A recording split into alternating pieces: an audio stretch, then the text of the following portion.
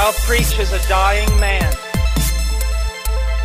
to dying men, women, and youth. And I will preach as though I will never preach again. So God has His reasons for why He saves us in stages, sanctifies us slowly, makes us fill up every day at His pump, lest we forget where the gas comes from.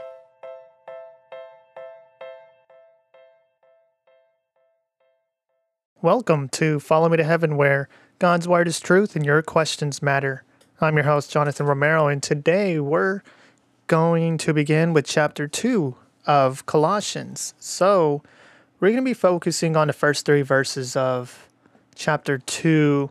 I was thinking of doing verses 1 through 5, but I believe the first 3 verses is something that we should discuss more and think about as we read God's Word and figure out what exactly does God have for us there. What is God trying to tell us, right? It's in His Word, therefore we must read it, we must understand it.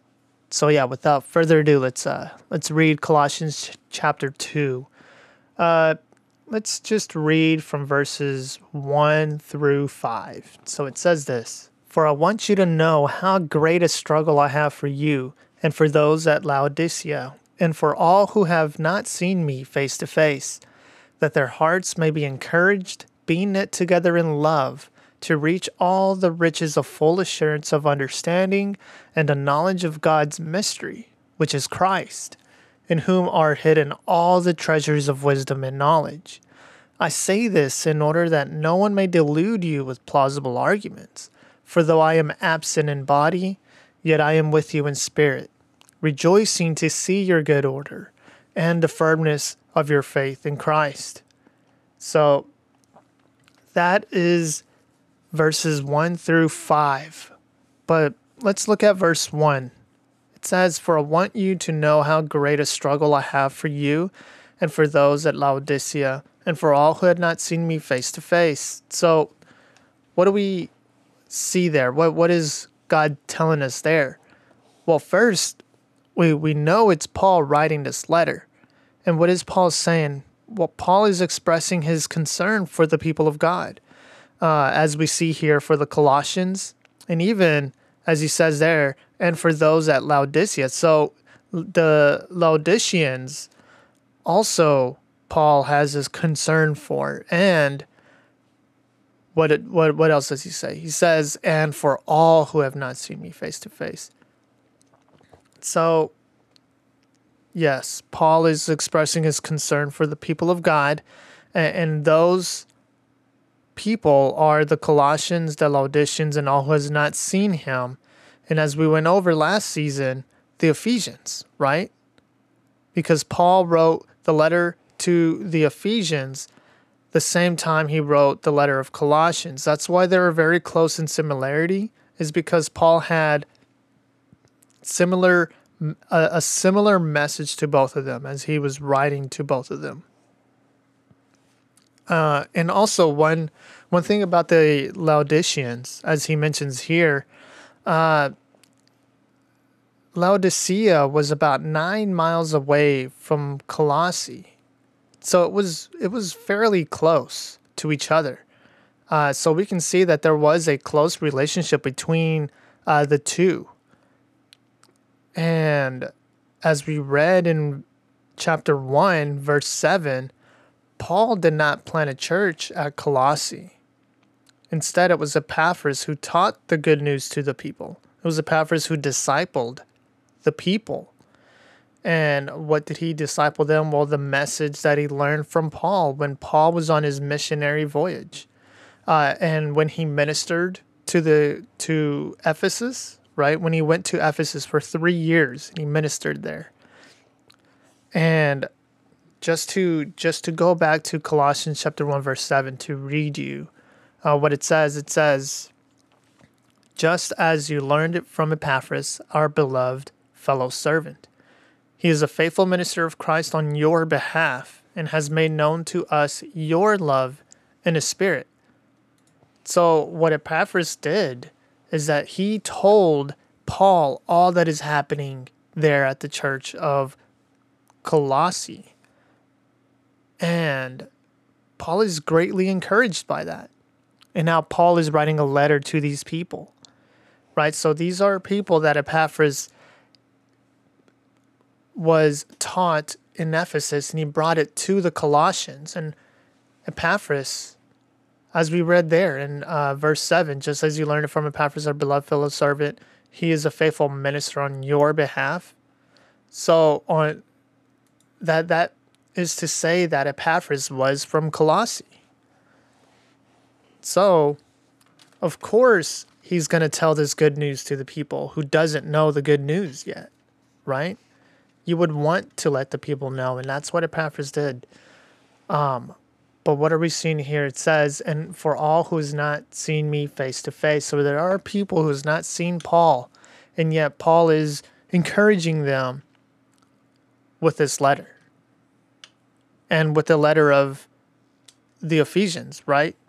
Because Paul, even when he wrote that letter, he made a mention to have it read not only in Ephesus, but in other places in that region. So we see Paul has a great concern for these people. But what is that great concern? Well, look at verses 2 and 3. It says that their hearts may be encouraged, being knit together in love, to reach all the riches of full assurance of understanding and the knowledge of God's mystery, which is Christ. So, what is Paul's great struggle? Well, Paul's great struggle is that their hearts may be encouraged. That's 1. 2, that this encouragement is brought about through the knitting together of their hearts in love. 3, that they may reach all the riches of full assurance of understanding. And 4, to gain the knowledge of God's mystery, which is Christ. So, hearts may be encouraged through the knitting together in love, right? Their hearts being knit together in love. By doing so, they are able to reach all the riches of full assurance of understanding. And that understanding comes about through the knowledge of God's mystery, which is Christ. Right? Look at what it says in verse 3. In whom are hidden all the treasures of wisdom and knowledge. So, from what we read in these two verses, from this, to being able to search Christ in whom all knowledge and wisdom are hidden, right? So, from all of that is mentioned, that their hearts may be encouraged through the knitting together in love, that they may reach all the riches of full assurance of understanding, the knowledge of God's mystery, which is Christ. From that, we are able now to search Christ, because we see that Christ, in Christ, is hidden all knowledge and wisdom. Therefore, we are to search Christ, in whom has all knowledge and wisdom, right? And notice it says, in whom are hidden all the treasures of wisdom and knowledge. How many of you have played hide and seek? And then one person hides and the other person is looking after them after they count to 10. Right? They say, ready or not, here I come. They're looking for them. They're searching around the house or wherever you are playing hide and seek in order to find the person. Well, here, the wisdom and knowledge of God is hidden in Christ, or you could say found in Christ. Therefore, we must search Christ if we want to gain any knowledge or any wisdom for that matter, right? We must search Christ diligently if you seek to understand God's mystery, which is Christ. Search deeply to gain wisdom and knowledge. You see, we must begin with Christ, who is the Lord, if we desire to know and understand all things, because we learn about Christ in His Word. We learn what's wrong with the world and his word, we see that the Holy Spirit reveals to us what is hidden in his word. So God's word is vitally important for us to search in order to gain an understanding of what God wants us to know and how God wants us to conduct ourselves in this world. And even he tells us what's wrong with this world through his word and how God is reconciling all things to himself. And that's through the preaching of the cross. Well, look at Proverbs chapter 1. Proverbs chapter 1, verses 1 through 7. It says, "The Proverbs of Solomon, son of David, king of Israel, to know wisdom and instruction, to understand words of insight, to receive instruction in wise dealing, in righteousness, justice, and equity, to give prudence to the simple, knowledge and discretion to the youth. Let the wise hear and increase in learning, and the one who understands obtain guidance. To understand a proverb and a saying, the words of the wise and their riddles." Verse 7, here it is. "The fear of the Lord is the beginning of knowledge. Fools despise wisdom and instruction." So right here it says the fear of the Lord is the beginning of knowledge. And Lord here is in all capital letters if you're reading out of the ESV. And what that signifies is that the word Lord is the Hebrew word Yahweh, which within Yahweh, or the Godhead, is the Father, the Son, and the Holy Spirit. So you could say that all three, Yahweh is the beginning of knowledge. So we must fear Yahweh in order to begin to gain an understanding, right? To gain knowledge. And those who do not fear the Lord, they are the ones despising wisdom and instruction that comes from the one in whom all knowledge and wisdom is hidden in. And you see why Paul makes a mention that in Christ are hidden all the treasures of wisdom and instruction, or wisdom and knowledge. Right? Those words are used interchangeably. But yeah, we see how important it is that we fear the Lord to begin to gain an understanding. Not only what's wrong with the world, but gain an understanding of who Christ is, right? Because what does he say in verse 4 and 5? We'll touch on that later or next time, but it says, "I say this in order that no one may delude you with plausible arguments." Right? Things that sound to be true, things that sound, that sounds good.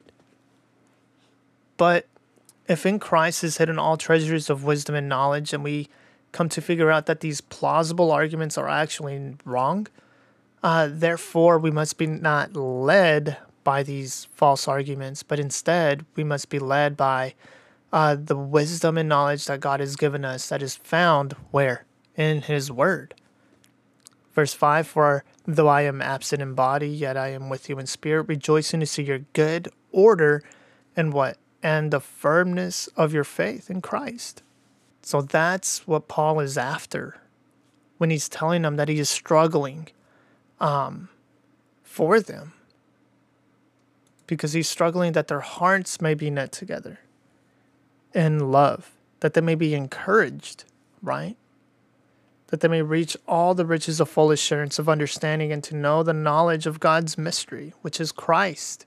So ultimately, it's all about Christ, and it's always been about Christ. It's not about us and what God has in store for us necessarily. It's more about Christ and to make him known to a world who hates him. Yet they claim to not know Christ. They claim to have other gods, but instead we must shed this light through what? The preaching of God's word, right? So Proverbs 4:7, it says, the beginning of wisdom is acquire wisdom. Isn't that funny? The beginning of wisdom is what? To acquire it. Which makes sense. Think of rabbit stew, right? And you're writing out a recipe for a rabbit stew.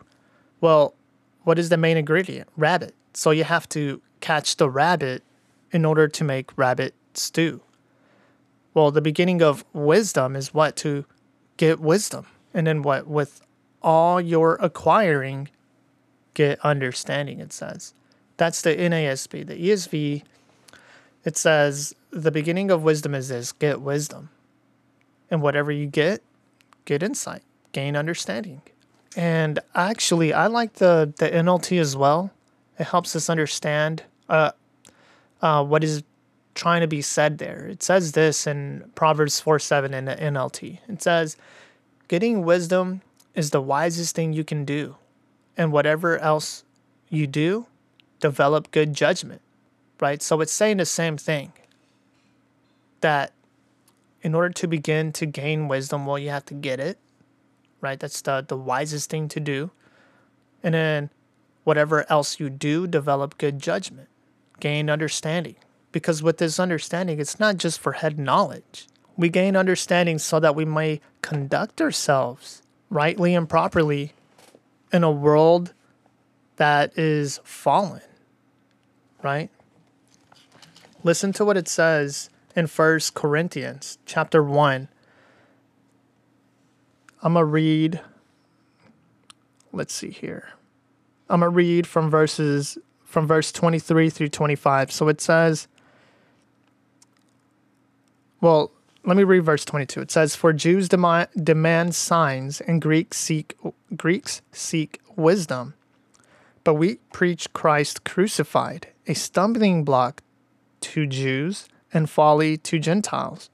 But to those who are called, both Jews and Greeks, Christ, the power of God and the wisdom of God. Verse 25, for the foolishness of God is wiser than men, and the weakness of God is stronger than men. So, we must gain an understanding. We must understand, first and foremost, the fear of the Lord. And how is that done? Well, through the preaching of the gospel. Because what is the gospel? Well, the gospel helps us understand our predicament. It helps us understand our fallenness from a holy God. We have transgressed his law. Therefore, him being the righteous judge that he is, he has to commence judgment. And what is that judgment? Well, it's eternity in hell, right? Sometimes we don't like to hear that.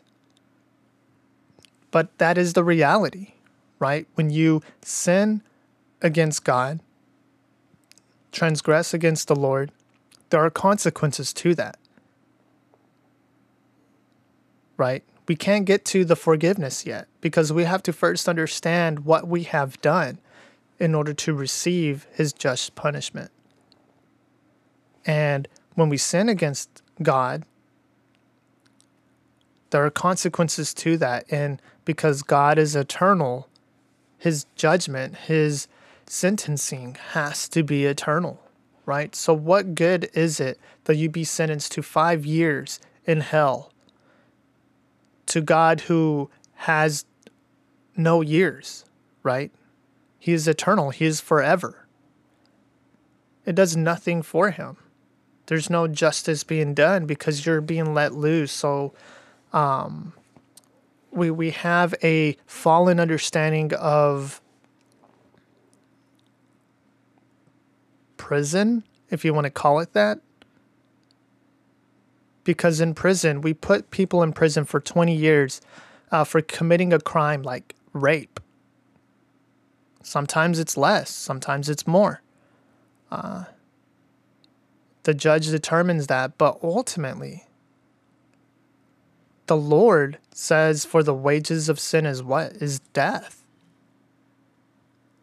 When we sin against the Lord, we have fallen, we have sinned against him, and therefore our payment is death.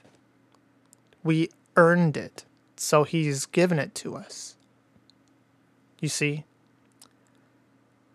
God would commit injustice if he were not to give us our just punishment, if he were just to let us go, right?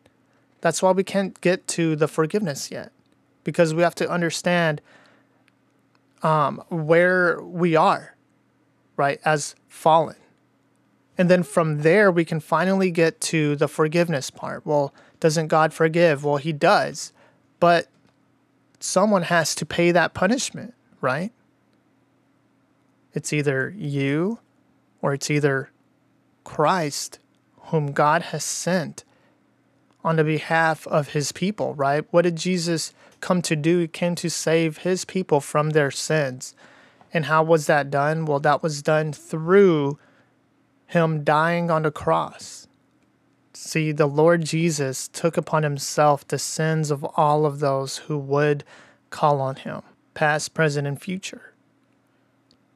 And because of that, we trust in the Lord and we cast ourselves onto him and ask him to save us. And the only reason why we're casting ourselves onto him is because the Lord has already begun a good work within us. He made us alive. You see, we wouldn't react that way. We wouldn't cast ourselves onto the Lord asking for forgiveness if we weren't made alive. You see, that's what Ephesians tells us. Look at what it says in Ephesians chapter 2, verse 1. It says, "And you were dead in the trespasses and sins, in which you once walked, following the course of this world, following the prince of the power of the air, the spirit that is now at work in the sons of disobedience, among whom we all once lived in the passions of our flesh, carrying out the desires of the body and the mind, and were by nature children of wrath." You see, we were not children of God at that time. We were children of wrath. And what else does it say? Like the rest of mankind. So he's speaking to believers and he says, you were once there. You were once following the prince of the power of the air. You were once sons of disobedience. You were actually, by nature, children of wrath. And in verse 4, it says, "But God, being rich in mercy, because of the great love with which he loved us, even when we were," what?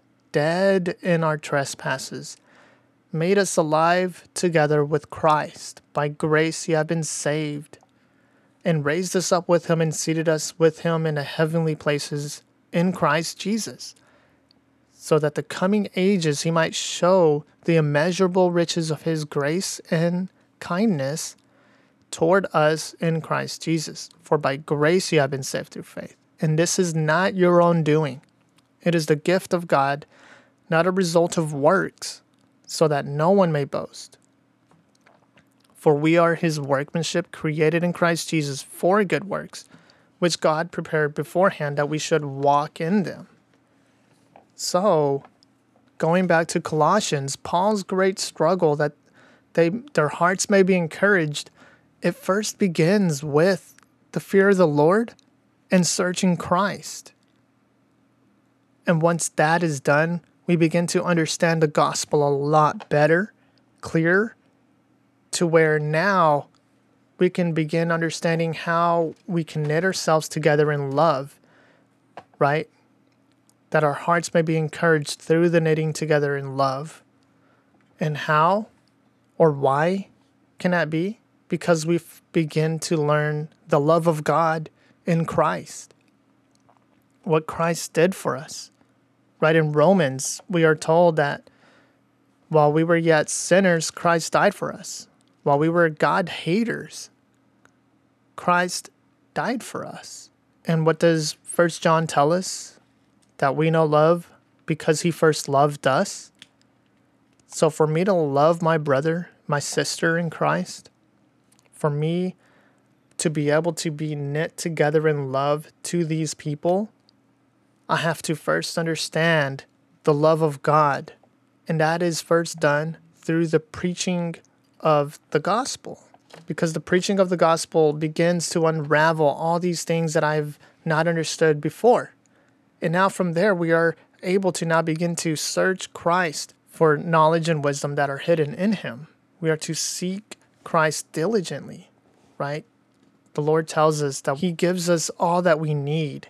But how is that done? It says, seek first the kingdom of God and his righteousness, and all these things will be added to you, right? He gives us what we need, but we must search Christ. We must seek the kingdom of God and his righteousness, and we must ask, right? Simple as that. What does James chapter 1 tell us? Chapter 1, verse 5. James chapter 1, verse 5, it says this, if any of you lacks wisdom, let him ask God, who gives generously to all without reproach, and it will be given him.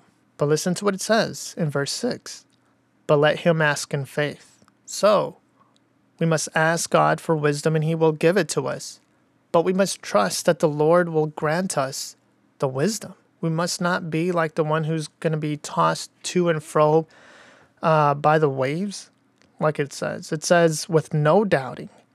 For the one who doubts is like a wave in a sea that is driven and tossed by the wind. For that person must not suppose that he will receive anything from the Lord. He is a double-minded man, unstable in all his ways. But yeah, it's simple as asking.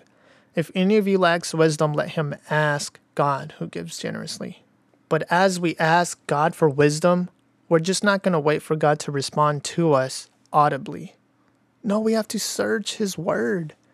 Because in his word, we find truth that God wants us to know. You want to hear God speak? Well, read the word aloud.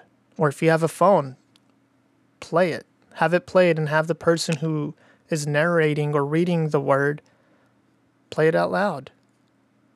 Now you're hearing God. You see, the word of God is alive and active, and it remains alive and active. And it's forever going to be alive and active. So we find that God's word is able to tell us exactly what we need to know. You see, we ask God for wisdom and we search God's word for wisdom. The Proverbs, right, filled with wisdom. And you see, all of God's word is truth. God's word is truth. Therefore, we must trust it. We must rely on it. Right? We're not upholding the Bible as if it is deity. No, but it is our absolute authority. It is our the very basis of where we get understanding of this world, gain an understanding of God and who he is and what he has done. Because all of Scripture points to who? To Christ. That's the purpose of it. Old Testament points forward to Christ. The Gospels points to Christ. The epistles point back to Christ. You see, and now we are awaiting for the Lord to return. And as we await, we must continue to seek wisdom. We must continue to seek understanding, right? That we may be encouraged, that we may reach all the riches of full assurance of understanding. You see, we haven't gotten all understanding yet. We have to keep gaining an understanding. We will forever, in the future, until we give our last breath, continue to learn. We are to be a learning people as Christians. And I would say if you're not a Christian, I would say repent from your sins. Put your faith in Christ. Trust in him. Learn about him. Because without the fear of the Lord, you will not be able to gain any kind of meaningful wisdom, right? The wisdom of the world, as we read, is what is foolishness to God. Like, the wisdom of the world is nothing compared to God's wisdom. Nothing. So, repent and believe, trust in the Lord, and gain understanding. This is Follow Me to Heaven with Jonathan Romero.